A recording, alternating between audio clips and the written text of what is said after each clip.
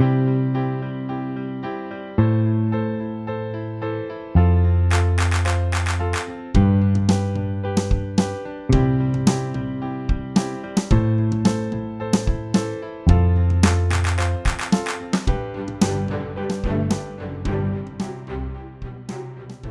there, and welcome to the Pondering Dan podcast, where we talk all things teaching, education, pedagogy, and technology. I'm your host, Danny Summerall, and if you're new to the show, make sure you leave a review and share with your peers. Connect with me on Twitter, Instagram, and YouTube at Pondering Dan, as well as at ponderingdan.com. My guest this week is teacher and digital learning coach Tanya LeClair. Tanya is Canadian born and bred, but resides in Seoul, South Korea, where she works at the Seoul Foreign School. She's an Apple Distinguished Educator, Google Certified Innovator, and Microsoft Innovative Educator, among many other things. Tanya has presented at many different workshops around the world, and notably for me at the Apple Distinguished Educator Institute on the Gold Coast in 2019, where I was blown away by her presentation on the importance of white space in design, something which I know nothing about or knew nothing about until then. You can find Tanya on Twitter at Tanya LeClair and at tanyaleclair.org, which I'll put put those links in the description. So hi, Tanya. Hi, Dan. Yeah, how are you? Nice to be here. Great. Yeah. How are you? Yeah, excellent. Thank you. So you're all holed up at home at the moment, I teaching am virtually? Well, no, I'm not teaching virtually yet. I'm preparing for that. Okay. Doing a lot of discussing about that just in case that should happen. But no, I was outside today in -10 weather, so that was not enjoyable. Wow. Yeah. So it's quite fascinating to hear about all these educators that are having to teach from home, and you're not doing it yet, but I guess this coronavirus is very serious. So yeah, we're taking it very seriously and just making sure we're prepared if we should have to be in that position as well. So best to be prepared. Yes, absolutely. Yeah. So, well, thank you so much for being part of the podcast. I'm really excited. And as I mentioned in your intro, I met you at the Apple Distinguished Educator Summit, and where I realized that I didn't know a lot about presentation design or what even white space was. I hadn't thought about that sort of stuff. So, but it was really fascinating. And I think for anybody that does a lot of presentations, not just teachers, but anybody in business, any students, a lot of people will get some sort of benefit from this today, I'm hoping. So I thought we'd probably start though with how you ended up in South Korea. Sure. Well, I've been teaching internationally for about 9 years. I was in Abu Dhabi for 5 years at a few schools. Then I was in China for 3, and now I'm in Korea. I basically started going internationally with my teaching because at home, where I'm from in Nova Scotia at the time, there were not a lot of jobs. I would have had to substitute for quite a while, and I really love travel. So I decided to go overseas for what I thought would be 2 years. Now it's 9, and it's probably going to be a lot more. I just love the lifestyle. I love to travel. International schools are wonderful places, and you just get to meet so many wonderful people. So I don't know, you get addicted and then you stay. So. Yeah. Oh, that's wonderful though, especially if you do love traveling, to find really cool places that you can go and live and actually immerse yourself in the culture. So that's really good. Yeah, well done. Yeah. So you're a teacher and a digital learning coach. However, you're also passionate about presentation design. So how did this come about? Honestly, there's not one time I can remember, but I think I've always been into art and I've always been into design. Before I was a teacher, I was an events designer. I've always just loved visual things. I loved, aesthetics. And so in my teaching, I would design resources. I would, a lot of times I would really care about the way things presented themselves, because it really said a lot for the care that someone would put into their work, or it would communicate a message in the way something was designed. So I just started to care about that. And then as I progressed in sort of speaking at workshops and then working in educational technology, I was doing web design and I was doing a lot more resources and I was speaking at workshops, and that kind of lent itself well to understanding presentation design and how we think about the way our messages are being sent. And that kind of the aspects of presentations or sessions that can be communicated visually. So it's Yeah. just something I started to like a lot. Yeah. Yeah.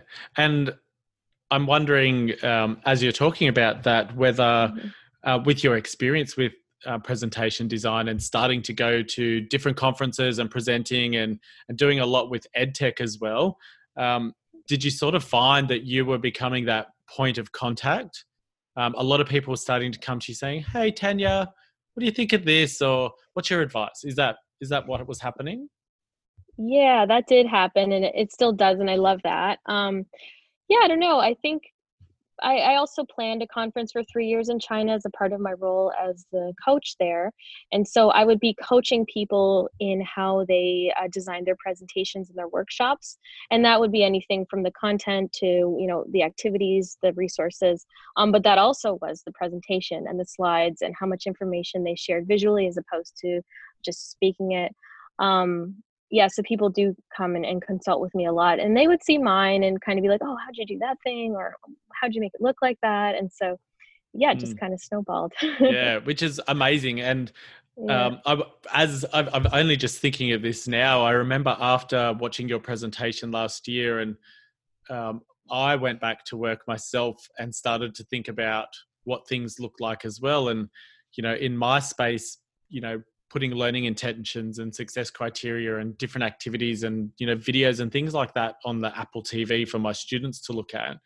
Um, it was one of the first things I I took back from the Apple conference was how to design that so that it's going to grab those students' attention a bit more. So thank you for that. Hmm. Um, Great. that's probably the one time I've actually stopped to think about it. So it's really interesting to sort of go back to where that started. And now do you think about it all the time? Because I find Yes. once people start thinking about it, they can't stop. Yes. And Yeah. and and I often tell myself that I'm not really a creative person, which I am in my own way, but as far as presentation design, I sometimes second guess it. I think, oh, is this right? I don't know. I'm just going to go white background. Tanya says I can't fail with that. Yeah. If you leave So space around your elements, that's always good. Yeah. yeah. So why is presentation design so important? Well, I really do think that how we communicate is not just the words that come out of our mouth. It's definitely what goes along visually. People really do learn so much visually. So if you, for example, are competing with a slideshow, if you have too many words on that slide, or if there's just a lot of junk or clutter, that's really going to take away from the message you're trying to send. So I think that, if our goal is communicating and teaching and helping others understand, having visuals that go hand in hand with what we're saying and help make us the focus rather than them being, really confusing or perhaps taking away from it, that can be a benefit to us to think about that design and to consider how we're being supported with visuals and not being kind of distracted from.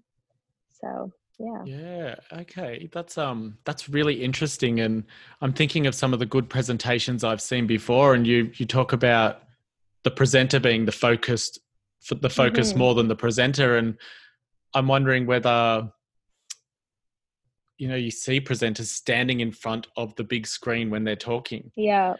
Um, is that what they're doing there? Making themselves the Well, center of attention as opposed to the slides, or? yeah, like if you look at a TED Talk, for example, a lot of times the slides that are involved in TED Talks are super simple. It's maybe Mm, one very massive image or one word with a lot of space around it. And that's meant not to take the attention away, but to make the attention or make us pay attention to the person speaking and really give them the stage. It's supporting them. So when we mm. think about design and how we might design presentations, we want to think about that as our aid to help send our message, and not just the script, because a lot of people Yeah, think it's the script. A lot of yeah. people use it as like a teleprompter. We don't want that. No, Yeah. because usually we can all read. So Yes, exactly. We don't need to read off of a slide. We don't need yeah, that to be, it's not a document, it's not a handout, it's a support. So, yeah.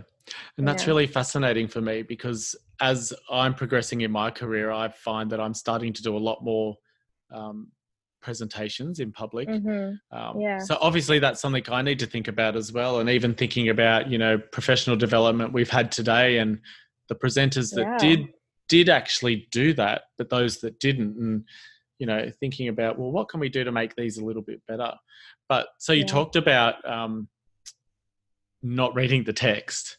Hmm. That's probably the worst for me, to sit there and watch someone read from a slide. But what are some other Yeah. common mistakes that people make? Well, I think a lot of times, especially if I'm in, say, staff meetings or things like that, because this really, I mean, people don't think sometimes that slideshows and staff meetings, that there's a lot of jokes about PowerPoint and, in business, in education, everywhere. And that's because a lot of times not a lot of thought is put into them because we don't have a lot of time. Yeah. Or it's used again as the teleprompter. But sometimes I guess using images that are too pixelated or that have stock photos and watermarks over them, that's kind of a huge no-no. Yeah. Um, Again, with the text, asking people to read too much. If you want to have some text on there, okay, but just not paragraphs. Basically, you want to have as minimal amount of text as possible and try to make it something that's not competing with the person presenting. So no lists and things like that. Mm. I like having, visuals that take up the screen or that can, I guess if they're too small and you're squinting your eyes, that's really hard to see. So really nice, big, beautiful visuals, and thinking about where you're going to be presenting that. Is it going to be on a screen the size of the Apple auditorium? Well, think about the colors. Is it too bright? Are people's eyes going to hurt? Think about where you're presenting so that the images you do choose are not hard to see. And I did talk about white space at Apple, and what I meant by that was basically the negative space surrounding elements. So surrounding pictures, surrounding text, surrounding blocks of text, things like that.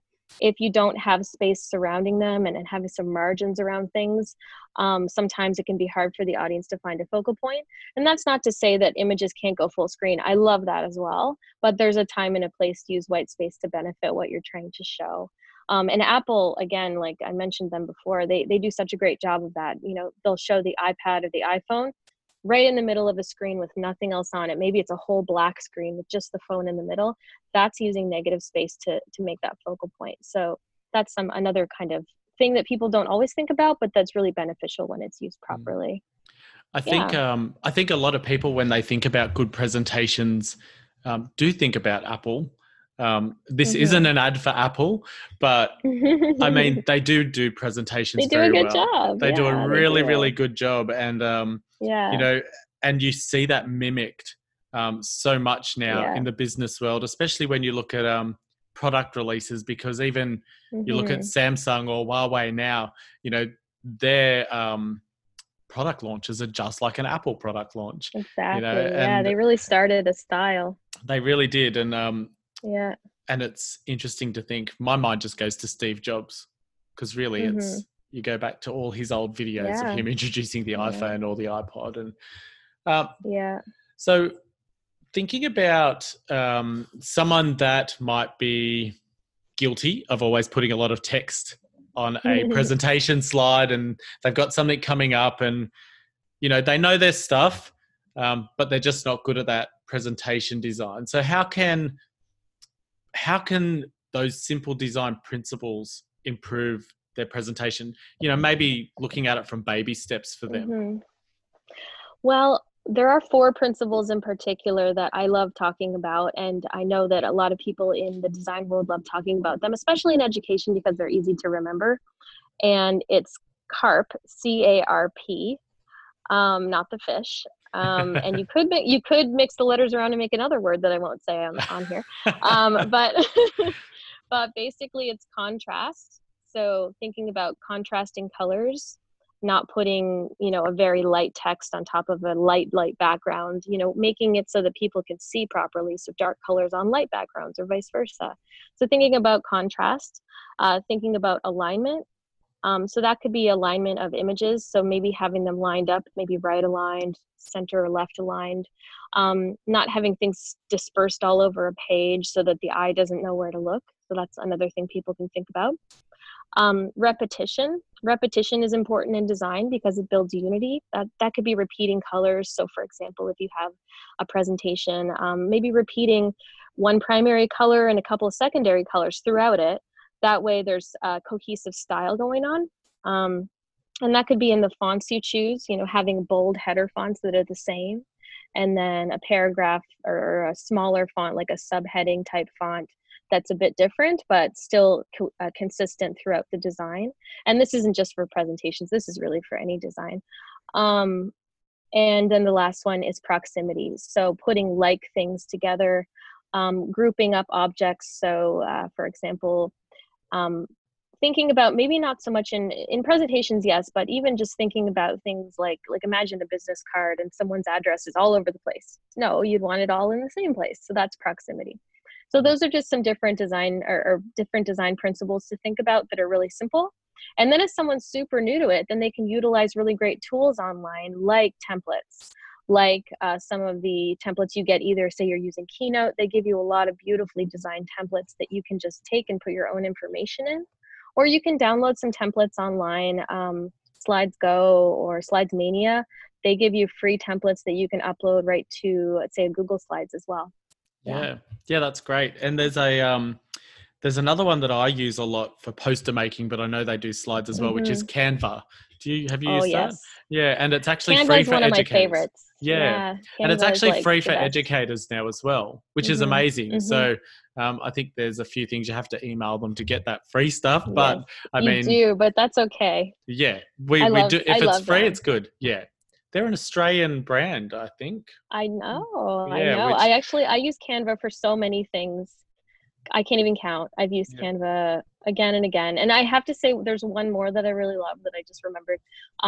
And they're really stepping up the game too. I just started looking into them a few months ago, but recently I got a pro version of account with Visme, Visme. They I really think I have saw some you tweet about really that wonderful. Yeah, they have just some of the templates that they have, and the way, like infographics in particular, you can adjust a lot of the graphics with your own data. And that's just something I haven't seen with anyone else. No love lost to Canva. They have my heart, but Visme is kind of taking a piece of it as well. Yeah, So, that's amazing. I'll have to look that. I remember seeing it on your Twitter feed recently, and I thought I'll open that in another tab and I'll get back to that later. And I haven't got back to that later, so I will have to make sure now I will go back to that. Yeah, you definitely have to check it out. They have presentation templates as well. Yeah. Something else that I know that you've been working on a little bit as well is a project or a Google Innovator project. Can you talk a little bit about that? Yeah, my summer was pretty crazy because after Apple Distinguished Educator Institute, I went to the Google Innovator Academy. And I mix the names up all the time, but yes, it's because I love both Apple and Google equally. But a part of the Innovator program is you do a project for the year, and they support you in that with mentorship and things like that. And just inspiration. You have kind of a group of cohort of people you can call on if you need their help and things like that. And my idea was to develop a resource focusing on communication design. And I chose to do an ebook with potential for maybe a website or something like that. And I've decided to narrow the focus to presentation design with a kind of look at 3 different types. And that can be a talk or a session where you're just kind of speaking to an audience, a workshop where you're interacting and teaching, or say a staff meeting, which is something we do all the time, but we don't often think about how to design those presentations. And this can be anywhere from walking through some of the best practices that educators or leaders might want to think about when they're designing the flow and what might happen, the activities, anywhere to the visuals, to the resources and how they share. So it's just in the very beginning stages. I'm literally just making like a document with notes on it at this point, but that's the goal. Wow. It sounds amazing. You'll have to let us know when that's coming out, because I know a lot of people will be after it. Probably August. That's when I'm supposed to have it done. Yeah. So it's going to be, it won't be a novelty type, or what am I supposed to say?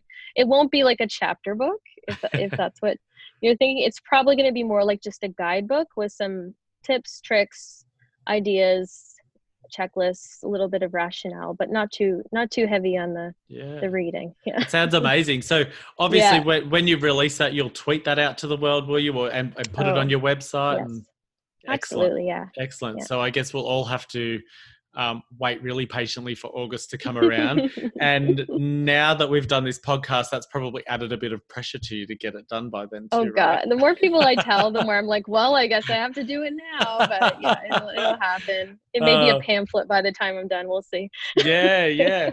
That's funny. So you already talked a bit about your favorite tools. Was there Mm-hmm. any other ones that teachers or, well, not doesn't have to just be teachers, but is there any other really Yeah. good ones that you like? Well, mention my favorites for sure. I think it really does depend on your context. Like, for example, in China, I couldn't use Google stuff when I lived there. So I was really heavily reliant on Keynote, and even PowerPoint has a lot of great design tools. And a lot of people in business actually use PowerPoint. It's really come along in the last, Yeah. little while. But so using PowerPoint is just as great.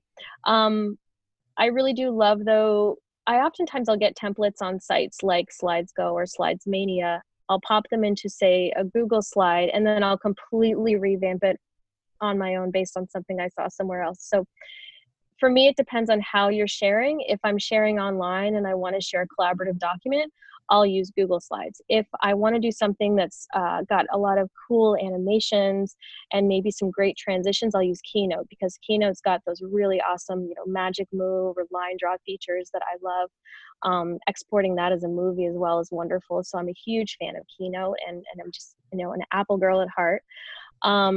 But again, if you're looking for some really interesting new designs and you want to explore Canva and Visme, those I think are my top graphic tools.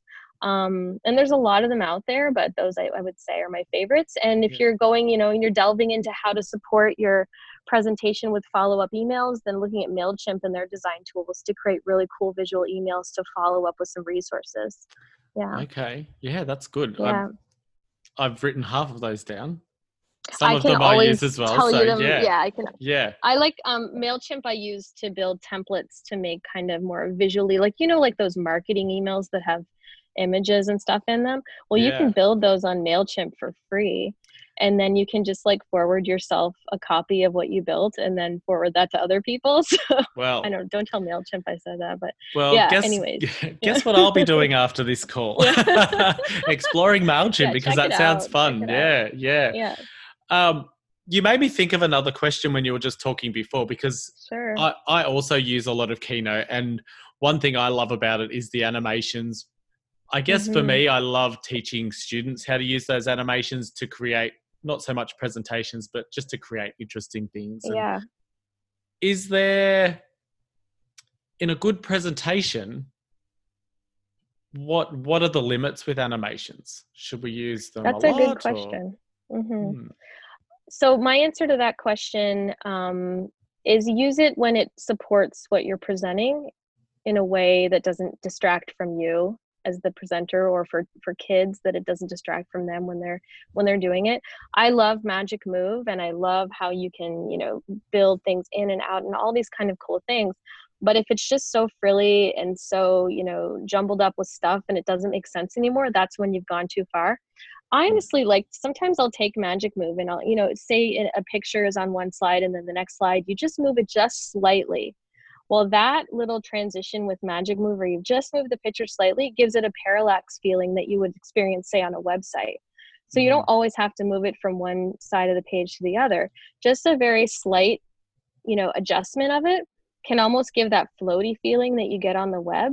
And it can turn your presentation from something that looks more static into something that's kind of moving a little bit, and it's not even taking away from what you're doing. Yeah, You know what I that's really, mean? yeah, I do. Yeah, Yeah, that's really yeah, interesting. I'll be yeah. probably more conscious of that as well. And um, we're just about finished, but I wanted to touch on something that I'm sure it was you that Hmm. told me about this ages ago, and that was, whenever you are doing these presentations, if you're doing it in an auditorium or you're using a TV, play it Hmm. off of those devices first, because then you're going to Yeah. notice those things that we don't want in good presentations. Hmm. Yeah. Absolutely. Yeah. Yeah. always see where you're going to be playing it, and check your spelling too. I was Oh, That's always a good absolutely. one. Yes, I yes. actually I spelt a word wrong when I was at Apple in my presentation, and they caught it right before I went on stage, and I was like, well, this is the most embarrassing moment of my life. But anyway, yeah. And there's no other Yeah. career gets judged as much for spelling mistakes as teachers, right? No, I just like to tell people up front, don't expect too much with the spelling, but that's why Grammarly is important. Yes. I also like Grammarly. Yeah. Yes, I know a Yeah. lot of people rely on Grammarly. I like to pick up my own. I like to live on the wild side with that. Oh, you live on the edge. Yeah. uh, well, thank you so much, Hmm. Tanya, for being part of the show today. Thank you. Yeah. Again, you can find Tanya on Twitter. Her handle is at Tanya LeClair, and her website is tanyaleclair.org. If you have any questions for Tanya, obviously you can get in touch with her through Twitter, and you've got your contact page there. But you can also email them to me as well, and I can forward them. My email address is dan@ponderingdan.com. So once again, to help this podcast grow, please like it, subscribe to it, rate it, share it with your peers. And before we go, Tanya, do you have any parting words? Happy designing, everyone. Happy designing. Beautiful. I love it. So thank you again. So Thanks. everyone, I hope you've enjoyed what you've heard. Tune in next week for more conversations around education. I'm your host, Danny. Until then, look after yourself. Bye.